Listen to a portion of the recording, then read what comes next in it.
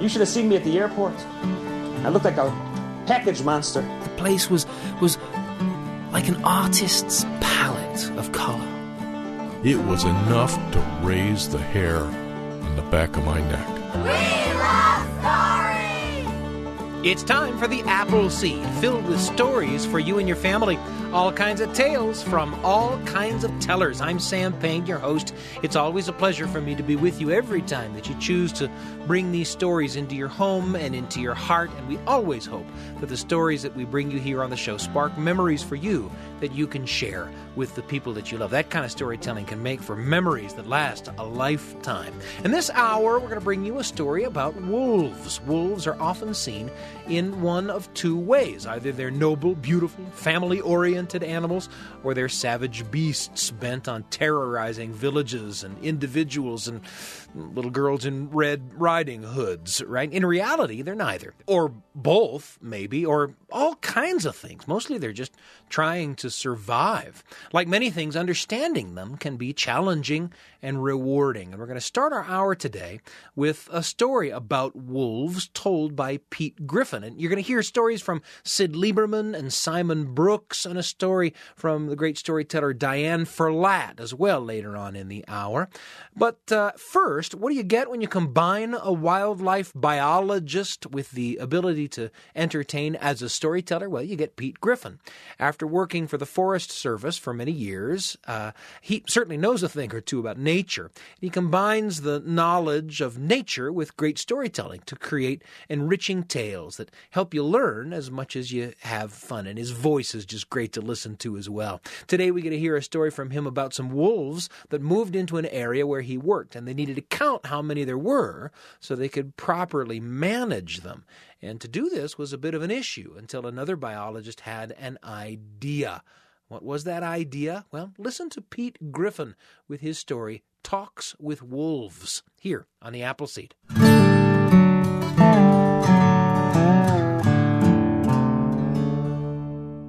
A friend and I were pulling Dungeness crab pots in a remote bay near Ketchikan, Alaska on one of those fall days when a cold, rainy drizzle turns into ice pellets. We stacked the pots in the skiff and debated whether or not to make the 20-mile run back home in the sleet with our bucket of crabs or to go ashore and build a fire. As we sat in the skiff discussing the situation, we heard a low moan come from the woods, a moan that rose in volume, continuing for about 10 seconds. Norm and I looked at each other and grinned. We had just heard a wolf howl. They say wolves howl as a means of communicating with other wolves. Nobody has ever interviewed the wolves to ask them why. It seems like howling is a way for packs to call each other to the site of a kill, or a way for wolves to bond together, or a way for one wolf pack to let the others know about territorial boundaries. But I learned that this tendency to howl is useful in another way. As a wildlife biologist, I transferred from the Huron-Manistee National Forest in Michigan to the Chippewa National Forest in northern Minnesota in 1987. There I had responsibilities for wildlife recreation and fire. Unlike Michigan, there were wolves on the Chippewa. There was a pack to the north that expanded its range onto my district each winter in search of food. We would see occasional wolf tracks out in the woods, and every once in a while hear about a wolf sighting. Employees would report to me that they'd seen one of my wolves. When our district reorganized how work was going to be accomplished, I suggested that we hire a new full-time wildlife biologist to work with the folks in timber management. I'd found out there was far more work than I could reasonably do well. Because timber cutting had the greatest effect on wildlife habitat, I figured we needed a full-time biologist working directly with the forester on the district. I was willing to give up that role for which I'd been schooled and trained in order for the district to improve its wildlife management program. So we hired Paul, a young man with a Ph.D. in wildlife who had extensive experience outside the agency. After a couple of years, we started getting regular reports of wolf sightings during the summer and more frequent stories about pets disappearing from backyards. We needed to find a way to take stock of the wolf population, so our new biologist, Paul, devised a howling survey to locate wolf packs. It wasn't a one-man job. It was going to take a lot of help.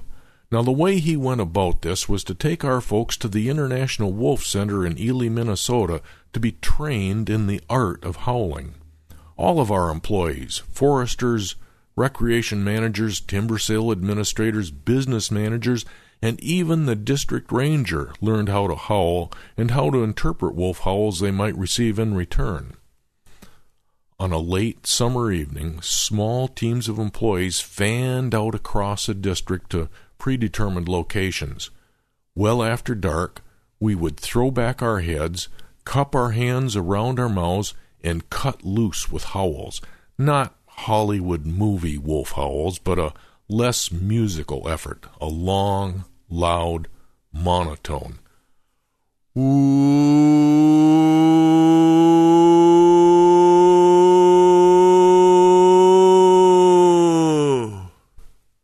Followed by 2 more howls just like the first. Then we would wait for answers. If we heard nothing for several minutes, we would repeat ourselves and wait again. If we heard nothing after the second howl, we would go on to the next stop on our planned route. To tell you the truth, I was a bit skeptical. After my first 2 stops, there was no response. At the third, my companion and I howled once, twice, and then from the dark woods at the end of the gravel road, only 100 yards away, came an answer. A howl from a wolf, then quickly joined by a second. It was enough to raise the hair on the back of my neck. In the wee hours of the morning, we gathered to compare results. That night, our crews had heard 4 or 5 wolf packs. They were enthused, especially our employees in timber management who had never before been asked to help in the wildlife program. One of them described being on a darkened lake shore at midnight, in the hot, humid night air, not a breath of wind, surrounded by the steady drone of mosquitoes. On the far side of the lake, from a small community in the Leech Lake Indian Reservation, the beat of the drums from a Chippewa tribe celebration drifted in. The crew howled, and wolves howled back at them. Our folks felt like they'd been sent back in time 200 years to the dawn of the 19th century, when voyageurs paddled the waters of Indian country, trapping and trading with the Chippewa people. Howling for wolves was an unforgettable experience for us that night. I learned a couple of things. I had given up being the wildlife biologist, something I loved doing, and turned it over to another person. But Paul had come up with a project that I was unlikely to have initiated. He had drawn all of our employees into the effort, and in doing so, they were no longer the wildlife biologist wolves, they were our wolves. And it also made me realize that if the Forest Service was going to manage ecosystems, we couldn't parcel out pieces of the forest management program exclusively to any one set of resource specialists. The wolves didn't care whether it was a forester, a wildlife biologist, or an engineer who was hauling at them. Our goal was the understanding that every one of us was responsible for the whole ecosystem and not just one part. We had taken the first big step toward achieving that goal. It's interesting what you can learn from talking to wolves.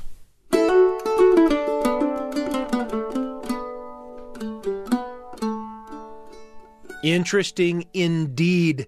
And I always think I'd love to sing in a choir where Pete Griffin is singing bass. What a great voice to listen to. Pete Griffin with the story Talks with Wolves, about how he and his co-workers learned to speak wolf. Well, up next, a story from Syd Lieberman. Syd grew up in Chicago, and he claims that both his parents were incredible storytellers who both used quite different approaches to the art.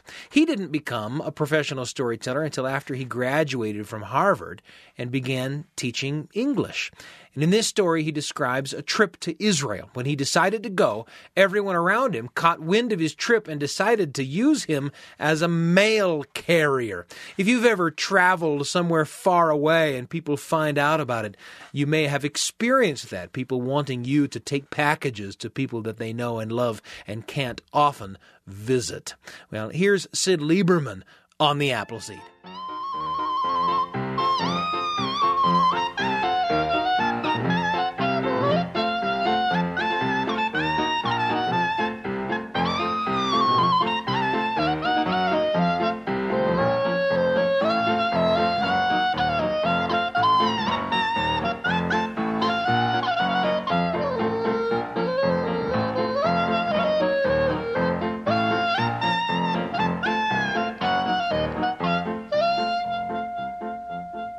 You're looking at me.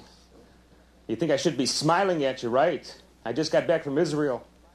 And I should be showing you snapshots. I got news for you. You go to Israel, it's nothing but Tsuris. Nothing but trouble. You know what happens when you go to Israel? You become a Jewish mailman. Yeah, you're smiling, because you know it's true. As soon as people got a whiff of a rumor I was going, the whole population of Skokie descended upon me. I'll tell you what it was like. An old woman comes in. She looks like a grandmother. She's telling me about her children. She's telling me about her grandchildren. She's telling me about her aches and her pains. Finally, she gets to the point. She says, please, you'll take with you a little pekala? You know, a little package? Well, can you say no to a grandmother? You can't say no. I said, okay. She ran to the window. She gave a high sign. In came another grandson with a little pekala. It was this big. It was a picnic basket. I'll tell you what was in it. 2 salamis. One hard, one soft. She didn't know what her grandson liked. 6 challahs, some with poppy seeds, some with sesame seeds. 12 bagels. 6 bottles of homemade wine that her husband had put up. 6 jars of preserves she had put up from the grapes in the backyard. There was stuff for gnashing. Pistachio nuts a bag. Sucking candies, peppermint. That's what he liked. Nestle's chocolate chips. 2 dozen pair of socks, 12 pair of underwear, and 12 roll of toilet paper. She said to me he shouldn't have to wipe with something he could write a letter on. No sooner did she leave than in came a man with a big suitcase. He threw it up on the table. He said, please, take it from me. My niece, she's getting married. She needs it. Please, it's a mitzvah. You know, it's a good deed. Please take it. So I could say no to a mitzvah. I couldn't. I said, okay. He leaves. A man comes in with a little box. He says, please, my son, he's got a new job over there. He needs this. Please, it's so little. Take it. You know, I took it, almost went through the floor. His son became an electrician. These were the tools. Well, box after box after box. My house looked like the Grand Central Station, the baggage depot. You should have seen me at the airport. I looked like a package monster. I had packages hanging around my neck with ropes. I had packages under my arms. I had packages in my backpack. I had 3 sky caps behind me looking like my tail carrying packages. I checked it all except for the pekala with the glass. Now, I was a little worried something would break, so I took that onto the plane with me. I lifted it up. You almost got a hernia putting it in. By the time I sat down, all I wanted was to go to sleep. I didn't care about anything, and I fell right to sleep. And I was dreaming it was raining. When the guy next to me tapped me, he said, hey, I think something's leaking. I looked up, I got it right in the eye. It was the wine. The cork had come out of a bottle. The wine was spilling. I jumped up, I opened the compartment, I reached in, all of a sudden I heard a bang, and another bang. The corks were popping out. Somebody yells, he's got a gun. Somebody else yells, there's a bomb. Women are screaming. Students are throwing food in the air. A man comes up behind me, grabs me around the throat, and gives me sets like this. I went down. What a trip. The kicker, when we got to Israel, they lost my bags. I'm sitting out in front of the airport. It begins to rain. The labels begin to run. I don't know who to deliver what to. They're calling me Ganef at home thief. They want to beat me up, to send me to jail. I tell you, go to Israel, it's nothing but Tsuris. It's nothing but packaged Tsuris.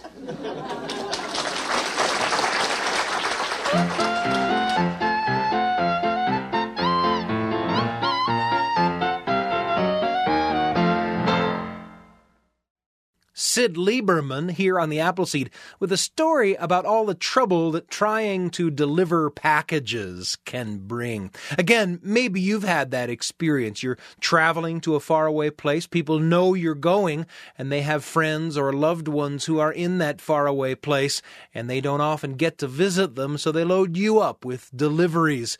Expressions of their love, but maybe an inconvenience to you. If something like that has happened to you, we encourage you to share those stories with the people that you love. Or reach out to us. We love to hear from you at theappleseed@byu.edu. Again, that's theappleseed@byu.edu. We're going to bring you a story from Simon Brooks in just a moment, a tale called The Goat from the Hills and Mountains. You won't want to miss it. I'm Sam Payne. You're listening to The Appleseed. We'll be back in a moment.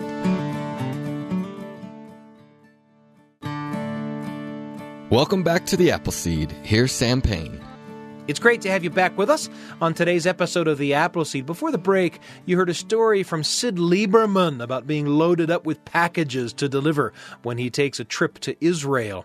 And we started off the hour with a story from Pete Griffin, who talked about learning to speak with the wolves. We've got a lot coming up. You're going to hear a story from Simon Brooks. You'll hear a conversation with Cole Wissinger, a frequent guest here on The Appleseed, who will talk about a favorite film, and you're going to hear The Talking Eggs, an old story told for you by the great storyteller Diane Ferlatte. But first, we say it all the time, but it's true. We hope that the stories that we bring you here on the program find you awash in memories that you can share with the people that you love. Happens to us all the time. How about an entry in the Radio Family Journal? The Radio Family Journal with Sam Payne. A tiny little story for you and your family, right when you need it, on the Appleseed.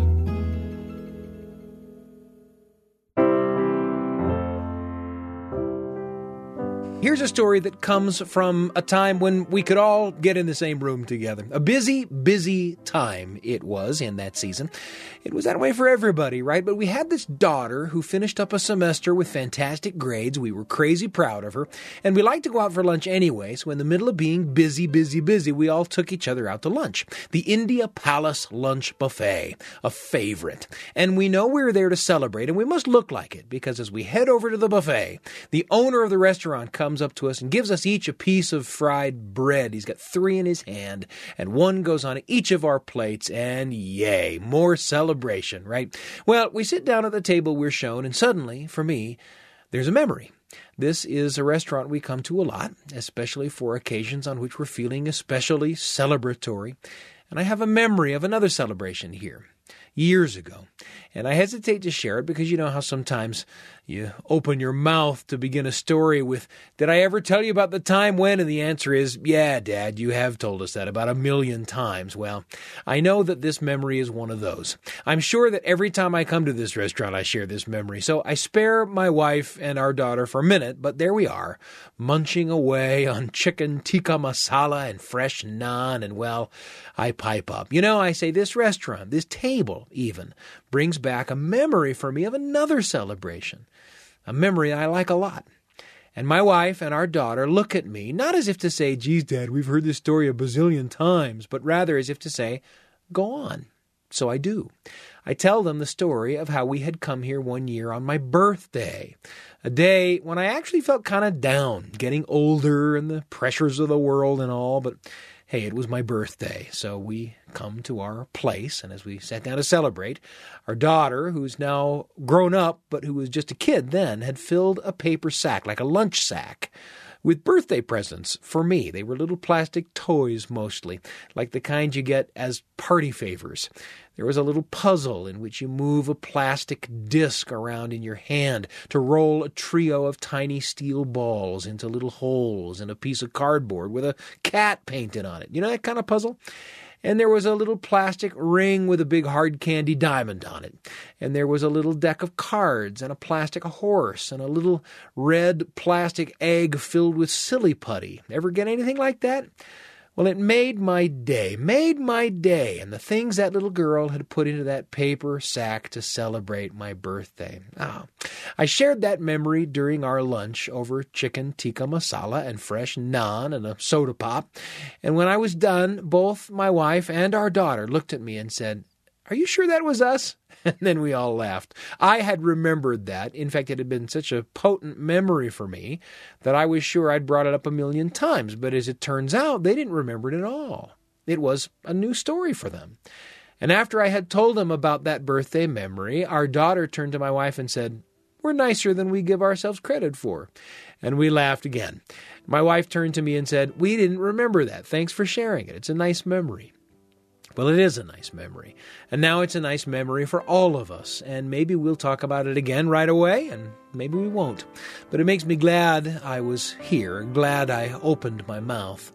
And in the meantime, there we were, working on another memory, enjoying a lunch together to celebrate the hard work of that little girl, now all grown up. And during a future lunch, celebrating something else, this one will probably come up. At least I hope it does. It's shaping up to be a nice one. The Radio Family Journal with Sam Payne. A tiny little story for you and your family. Right when you need it. On the Appleseed. Thanks for joining us for that entry in the Radio Family Journal. Coming up, a story from Simon Brooks called The Goat from the Hills and the Mountains. But first, how about a conversation with a friend? Stories come into our lives in so many ways, from families passing them along, telling to telling, from the pages of great books, from radio and podcasts, through songs, and of course, through the things we see on screen. And exploring all of the ways that great stories get into our hearts and minds is part of what we love here on the Appleseed. I'm joined in the studio today by Cole Wissinger. Cole, it's great to have you here with us. Hello, Sam. Cole is a longtime member of our BYU radio family, and people have heard him talking about movies, and we want to talk a little bit about movies. I think I can do that. You've asked me the one thing that I think I can do. And we invited you to come, prepared with a movie in your pocket. And this movie is kind of a trip in the way, way, way back machine, right? I mean, this is before any of us were born, but a movie that was important to you. And we're talking about what movie? Yeah, it's 1932's The Mummy. My word, as Boris opposed Karloff, to right? 1999's The Mummy or 2016-17's The Mummy. Right. This one is the original The No Mummy. Brendan as far Fraser, as I'm concerned. no Tom Cruise. Right. We're talking Boris Karloff. Man. The Universal Monsters. And so I'm a younger kid to this. And so it doesn't take much to find a good movie that happened before I was born. But I can go way back on this. And this is the one where I really think that I have a good story behind why I like this. And then, of course, why I like horror movies in general today. Where did your affection for a 1932 mummy movie come from? Well, I'll tell you. I was 4 years old, and my parents were watching Turner Classic Movies, as they often did. Yeah. I was just kind of there. And it was getting kind of late, and when you're 4, you have a bedtime, generally speaking. Sure. But my parents weren't strict about it. They kind of let me parent myself in a lot of ways. Like, he'll figure it out. Like, when he gets tired, he'll come upstairs.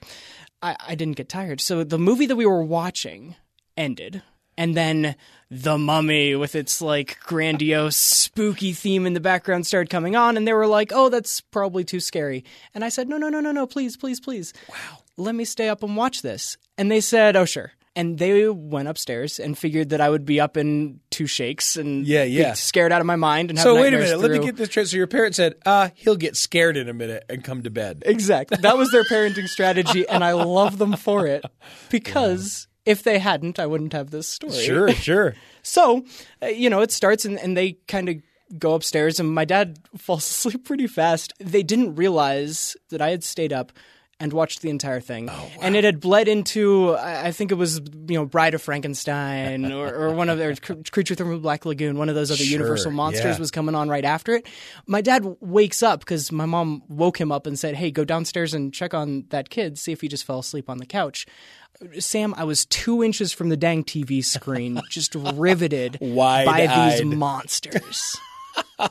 And that was the beginning of kind of a long love affair with monster movies. Exactly. Oh, yes. So even today, my favorite genre is horror. My favorite month of the year is October because I go through the entire month and watch horror movies just every single day. But my favorite brand of the horror is still the monster and what it means. And again, when I'm 4, I wasn't thinking about why we're scared of monsters or why we dress up characters in these very obvious physical scary things to symbolize the horrors within. Or I just knew the monsters were cool and that I liked dressing up on Halloween and I liked all those things. Do you go back? I mean, certainly one attitude that some people have is, well, those old movies were the doorway into the movies that I watch now, but the movies that I watch now are really scary when those old movies are just kind of schlocky or whatever, you know. But as you look back, are there things about those old Boris Karloff performances, are there things about the 1932 version of The Mummy that are still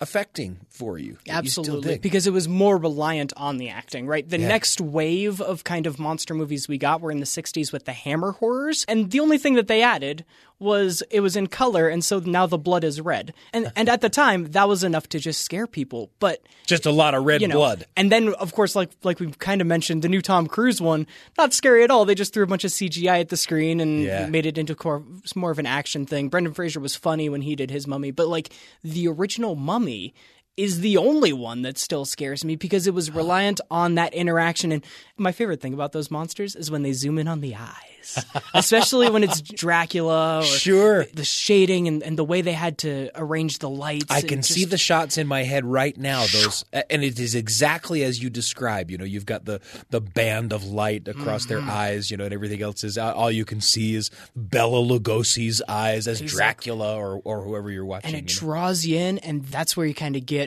a more intimate scare than when there's just, you know, bright red blood splashing around or CGI planes crashing or whatever it is.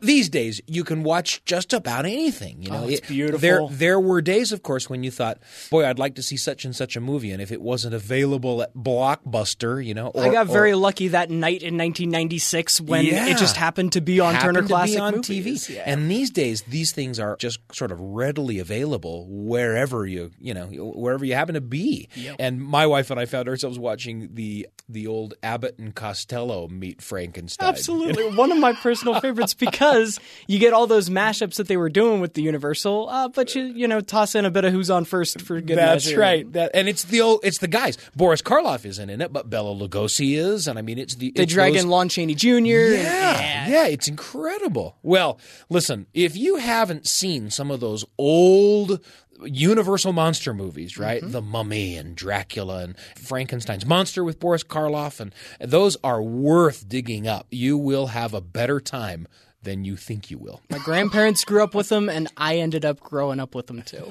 And I will forever imagine 4-year-old Cole in front of the TV when his parents have said, he'll scare himself and come to bed in a moment. What a great story. Not so much. It worked out for me.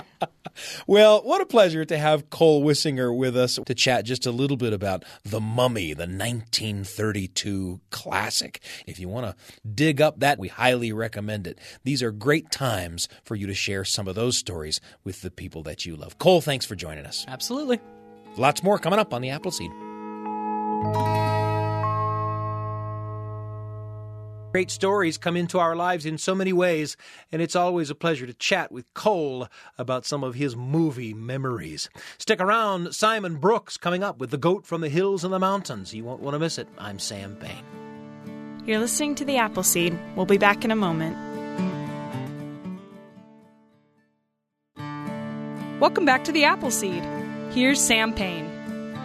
It's great to have you back with us on today's episode of The Appleseed. Before the break, a conversation with Cole Wissinger about The Mummy, and an entry in the Radio Family Journal, too. Up next, a story from Simon Brooks. Now, this story is about a goat. Now, we all know that goats like to eat just about anything. So if you find a goat chowing down in your garden, you know it's not good, especially if you're a farmer, because he's going to eat till it's all gone. And just such a situation is what Simon describes here. No matter how hard the farmer tries, he can't get rid of the goat. It isn't until something much smaller comes along that the goat finally leaves. Here's The Goat from the Hills and the Mountains by Simon Brooks.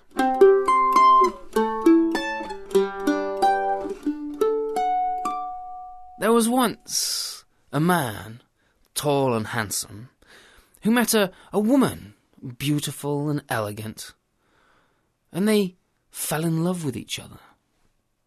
They were so in love they got married, and about 9 months later, they had a baby girl. And the baby girl grew up to be the most gorgeous daughter you could ever imagine. They lived together in a beautiful cottage, a cottage that was surrounded by many different plants. There were rose bushes and hyacinths, there were daisies and daffodils, tulips, tiger lilies, jasmine plants. There were so many plants. The place was like an artist's palette of colour. Their pride and joy, however, was the vegetable garden and the herb garden. In the garden they grew potatoes, they grew asparagus, they grew many kinds of lettuce, they grew pepper plants. They had the big fat bell peppers, the little tiny jalapeno peppers and the habanero peppers. They grew broccoli. They grew tomatoes, the big beefsteak tomatoes, the plum tomatoes, and also the little cherry tomatoes that were just like grapes that you could pop in your mouth. And of course, next to the tomatoes was the basil. And next to the basil was the rosemary, thyme, oregano, and sage. And the sage would glisten in the moonlight when the moon was full. One day, when Mother was cutting up the vegetables for supper that night, she said to her daughter, "Would you please go and get some rosemary for me and a bit of garlic as well, please?" And she gave her daughter some scissors and off she went, skipping into the garden. And to her surprise, there, in amongst the vegetables, was a huge goat.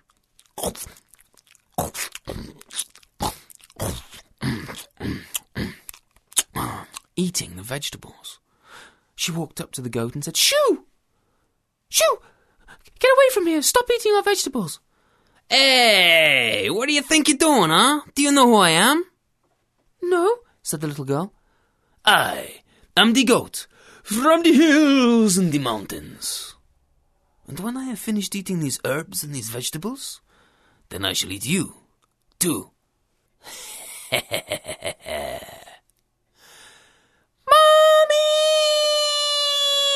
The little girl ran as fast as she could back to the house. Mummy, there's a big, great, scary goat out in the garden. It's eating our herbs and vegetables, and then it turned around and said to me that it was going to eat me up. Mummy, I'm scared." "Oh, don't worry, dear. I'll go and sort the goat out." And Mother took a broom and went out into the garden. She took the broom and raised it above the goat as if to strike it. "Hey, what do you think you're doing, huh? Do you know who I am?" No, I don't." "I am the goat from the hills and the mountains. And when I have finished eating these herbs and vegetables, I shall eat the little girl. And when I have finished eating the little girl, I shall eat you, too." And the mother ran back towards the house. Oh, husband dear, husband dear!" What is it, my darling, what is it?" "There's a great big hairy goat out there, a great big scary goat. Its beard almost goes down to the ground. Its horns are like knives, and it's eating our herbs and vegetables, and it's threatened to eat our daughter, and now it's threatening to eat me." "Well, that's all right, sweetie pie, I'll go and sort it out." And so the husband took a great stick and made his way out into the garden. "Now see here, goat. You can't be eating our herbs and vegetables. Hey! What are you doing, huh? Do you know who I am?" No, I can't say I've had the pleasure of your acquaintance, no." "I am the goat from the hills and the mountains. And when I have finished eating these herbs and these vegetables, I shall eat the little girl. And when I have finished eating her, I shall eat the mother, your wife. And when I have finished eating her, I shall eat you, too." What do you mean?" And with that the goat shook its horns like knives glistening in the sun, and the husband... He ran back to the house too. "Well, I'm awfully sorry, dear. It is a very mean goat. I did try to get rid of it, but well, I'm not quite sure about it. It's got shifty little eyes too." As it happens, a soldier was walking by and had seen everything that was going on. Excuse me, I happen to see what's going on. You're having a bit of trouble with that goat." "Oh, yes, we are, actually. We're having awful trouble with this goat. It's eating our herbs and vegetables. It's threatened to eat all three of us, and we can't seem to get rid of it." "Well, I'm a soldier, see. I'll sort the goat out for you." Oh, you do that for me? That would be absolutely marvellous. Thanks awfully. Yes. Good luck." "I don't need luck. I'm a soldier. I'll be all right." And the soldier made his way towards the goat. "Now listen here, goat. I'm a soldier. I'm big and burly and brave. I've fought in many wars and battles, won most of them, lost a few. But I'm going to tell you to get away from here. Leave these poor people alone." "Hey! You know who I am?" No, and I don't care. I am the goat from the hills and the mountains. And when I have finished eating these herbs and vegetables, I shall eat the little girl. And when I have finished eating her, I will eat the mother. And when I have finished eating her, I shall eat the father. And when I have finished eating him, I shall eat you, too. Now get you gone. And once more, the goat waved its head and frightened the soldier away. I'm awfully sorry. I'll try to get rid of the goat, but it's like you say. It's a mean goat. Excuse me, said a tiny little voice. Who said that? I'm down here. They looked amongst the rose bushes, and there on one of the petals was a tiny little ant. Excuse me, I could get rid of the goat for you if you like. You? You're just a tiny little ant. How are you going to get rid of a goat? I'm a big burly soldier and I couldn't get rid of it. How are you, a teeny tiny tiddly little ant, get rid of a goat like that? Well, I could pick you up and squeeze you between my fingers and there'd be nothing left of you. Well, I was going to do it for nothing, but seeing as you've been so rude and mean, I want payment now. Oh, thank you very much, Mr. Soldier. Thank you very much for your help. We'll take it from here. And the soldier left, scowling, stomping off down the lane. Now, Ant, you said you can get rid of it? Yes, I can get rid of that goat for you. But I do want payment now after that soldier was so mean and rude to me. Well, of course we'll give you payment. Anything you like. If you can get rid of the goat. I can get rid of the goat, said the ant. And the ant scurried down the rose bush, across the lawn, and made its way towards the goat.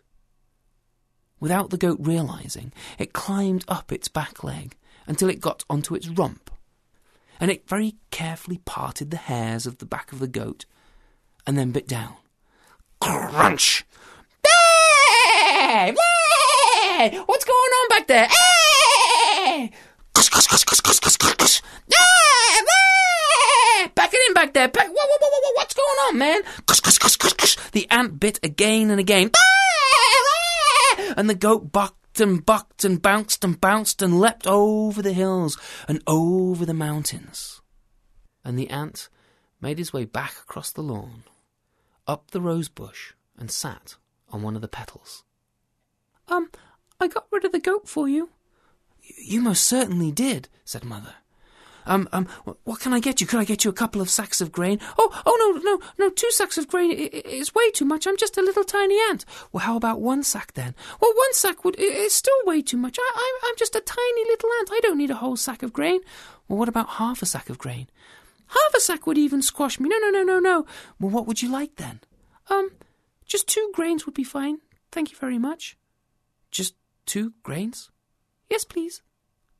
Okay, then. And so Mother went inside the house and came back with 2 grains of wheat. She put one of the grains in the ant's legs, but it couldn't carry the second grain, so the daughter carried the second grain back to the ant's house. But whether the ant ever made bread from that grain, I really don't know.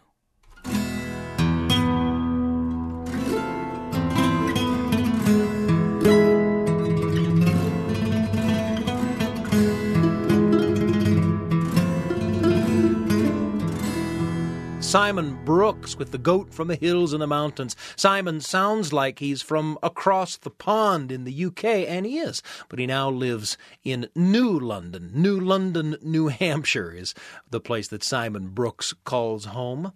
We're going to wrap up today with a story from Diane Ferlatte. This is a story called The Talking Eggs, and it's really a version of the Cinderella story.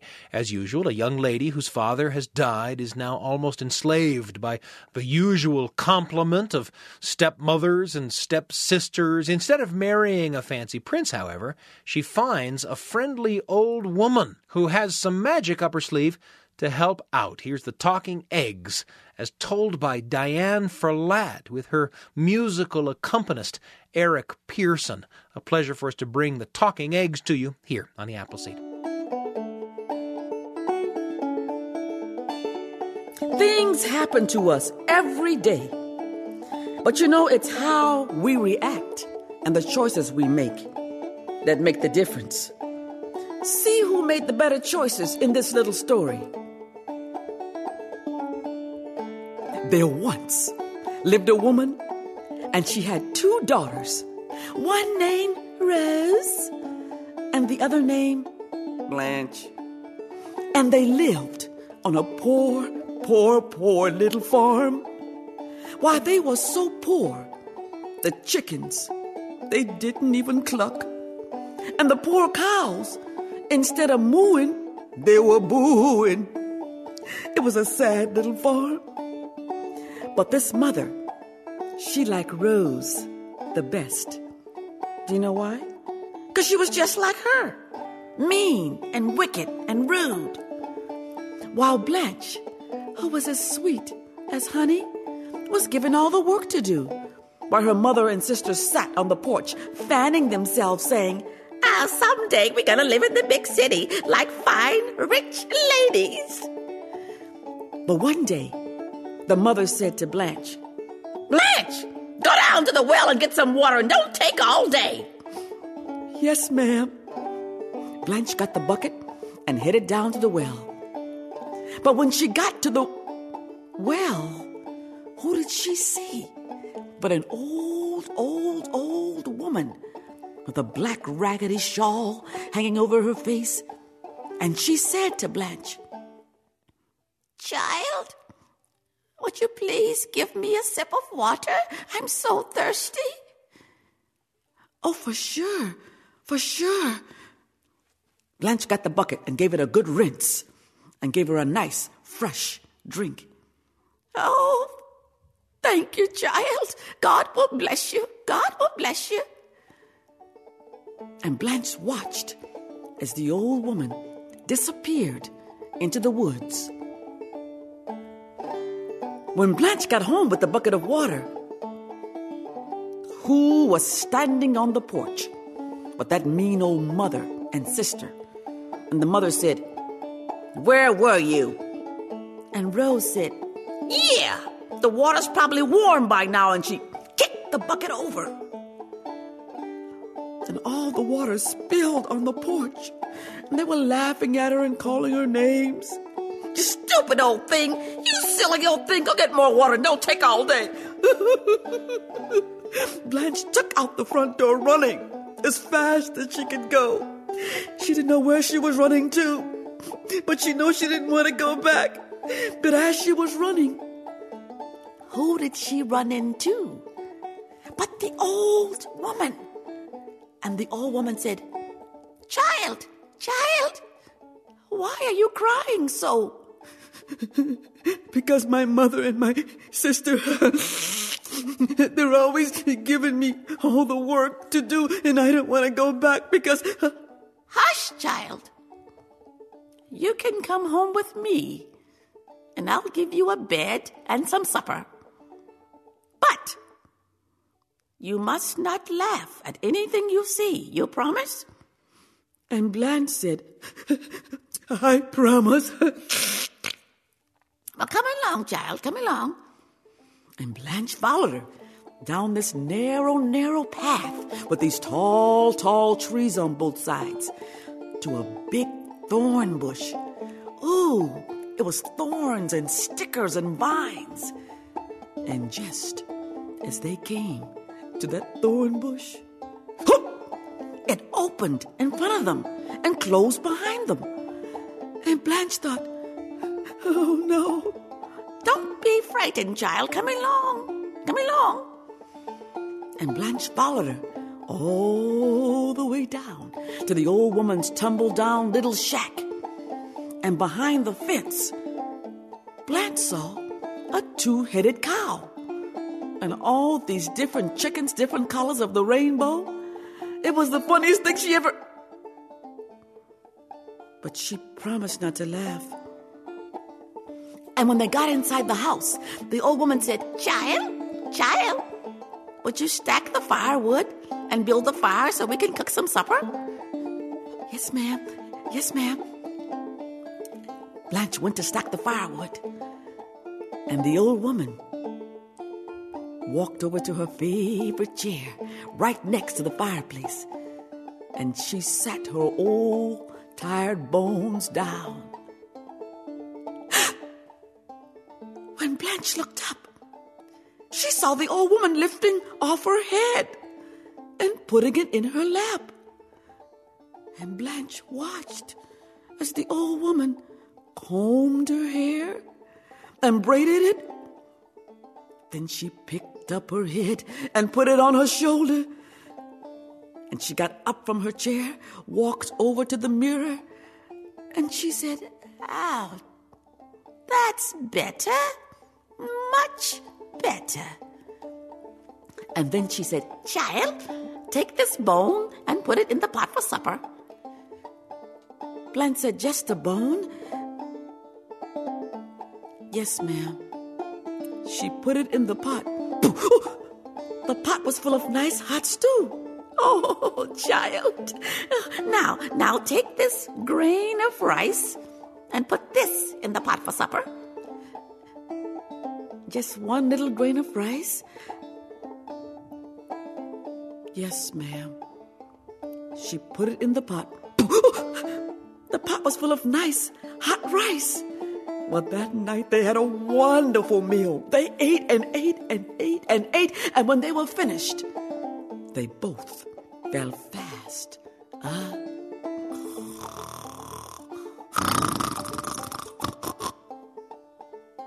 But early the next morning, the old woman said, Child, would you go and milk the cow and get some fresh milk for breakfast?" "Yes, ma'am. Yes, ma'am." Blanche got the bucket and she went outside.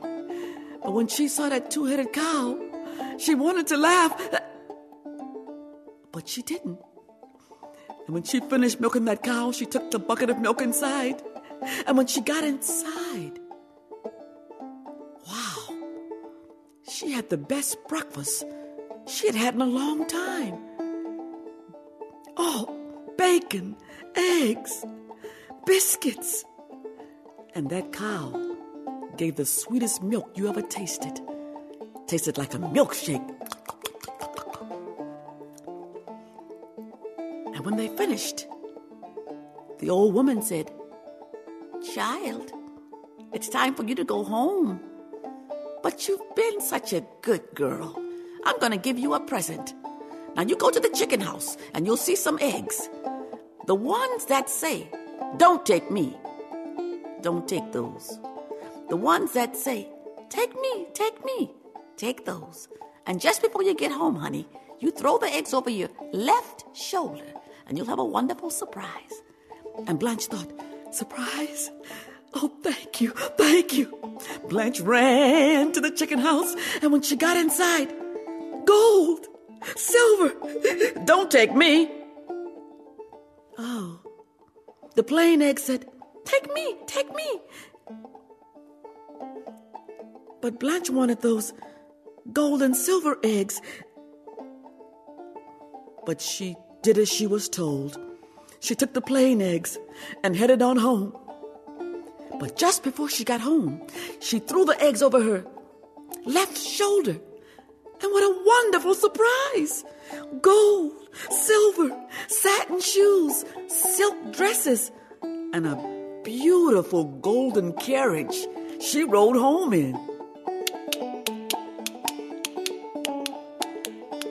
And when she got home, who was waiting on the porch but that mean old mother and sister? And when the mother saw her coming in that golden carriage, she said, "Blanche! Oh, my sweet Blanche! Oh, Mother missed you so, darling. I was so worried. Come on, sweetheart. Come on the porch. Sit next to Mother. Come on, darling. Get up, Rose. Come on, sweetheart. Now sit down next to Mother. Now, darling, tell Mother, where did you get all these beautiful things?" And Blanche told her about the old woman and the talking eggs. And that night, soon as Blanche was asleep, she couldn't wait. She tiptoed into Rose's room. Rose, wake up. And Rose said,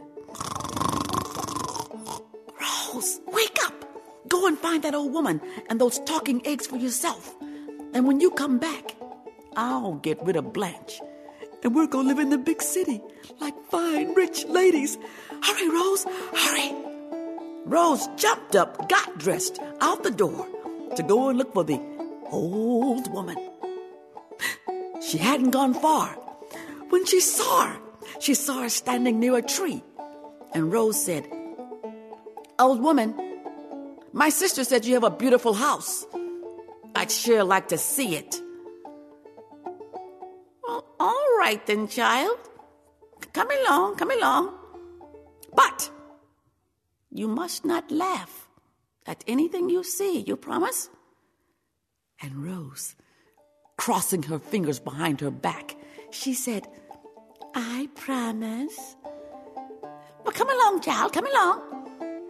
And Rose followed her down that narrow path with those tall trees on both sides to that big thorn bush with all those thorns and stickers and vines. And just as they came to that thorn bush, whoop, it opened in front of them and closed behind them. And Rose thought, "Uh-oh. Don't be frightened, child. Come along. And Rose followed her to the old woman's tumble-down little shack. And behind the fence, Rose saw a two-headed cow and all these chickens different colors of the rainbow. It was the funniest thing she ever...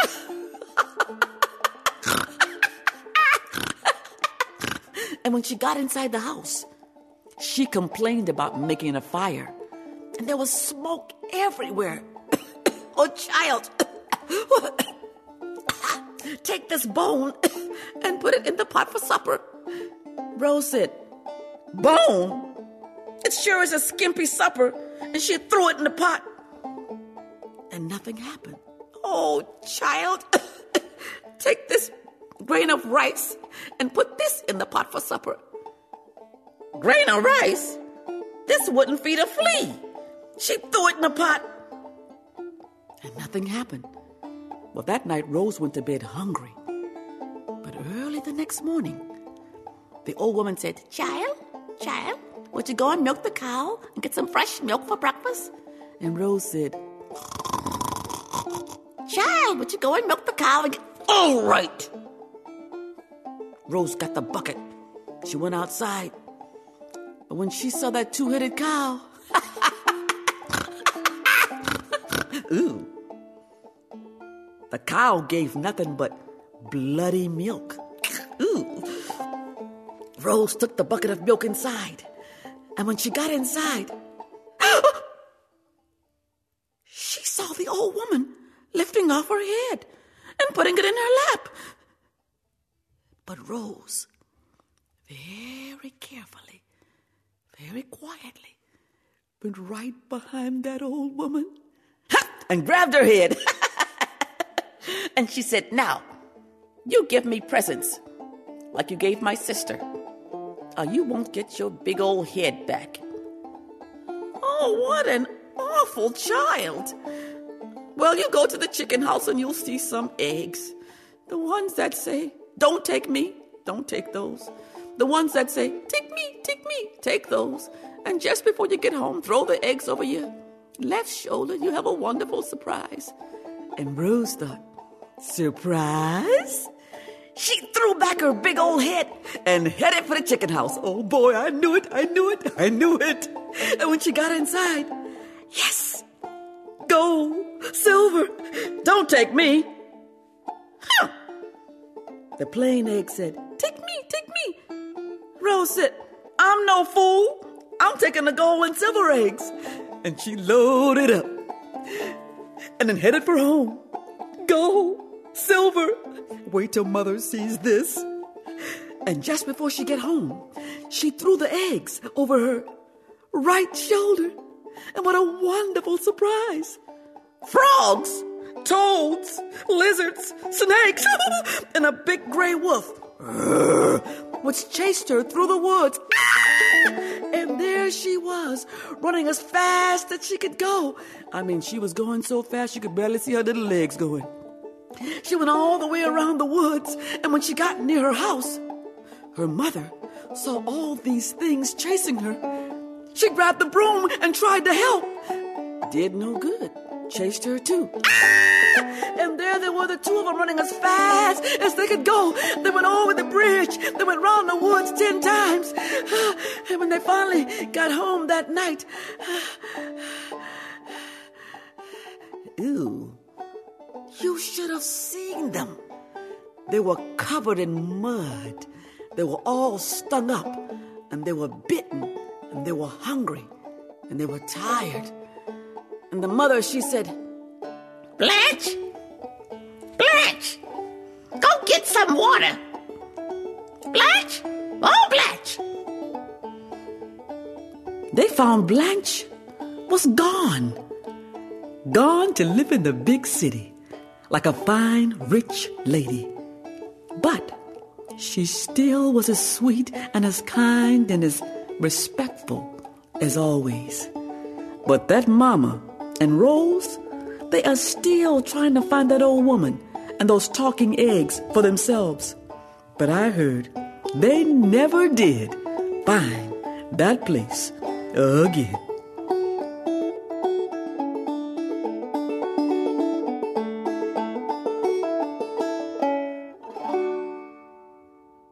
The Talking Eggs here on the Appleseed. Told for you by Diane Ferlatte, accompanied by Eric Pearson. That's a musical and storytelling duo that's one of our favorites. A pleasure also to bring you stories from Pete Griffin, who told about learning to talk like wolves, and a story from Syd Lieberman, talked about delivering packages to Israel, an entry in the Radio Family Journal, a conversation with Cole Wissinger about the mummy, and that story from Simon Brooks, the goat from the hills and the mountains. Always a pleasure to bring these tales to you. Visit us online, won't you, at byuradio.org/Appleseed, or Google the Appleseed podcast, and you'll find little mini episodes of the show, just a few minutes long, in case you have just a few minutes and want to fill those few minutes with a great story. You'll be able to hear how the beggar boy married the chief's daughter, a story told for you by Antonio Rocha, if you visit the podcast, and all kinds of other things as well. I'm Sam Payne.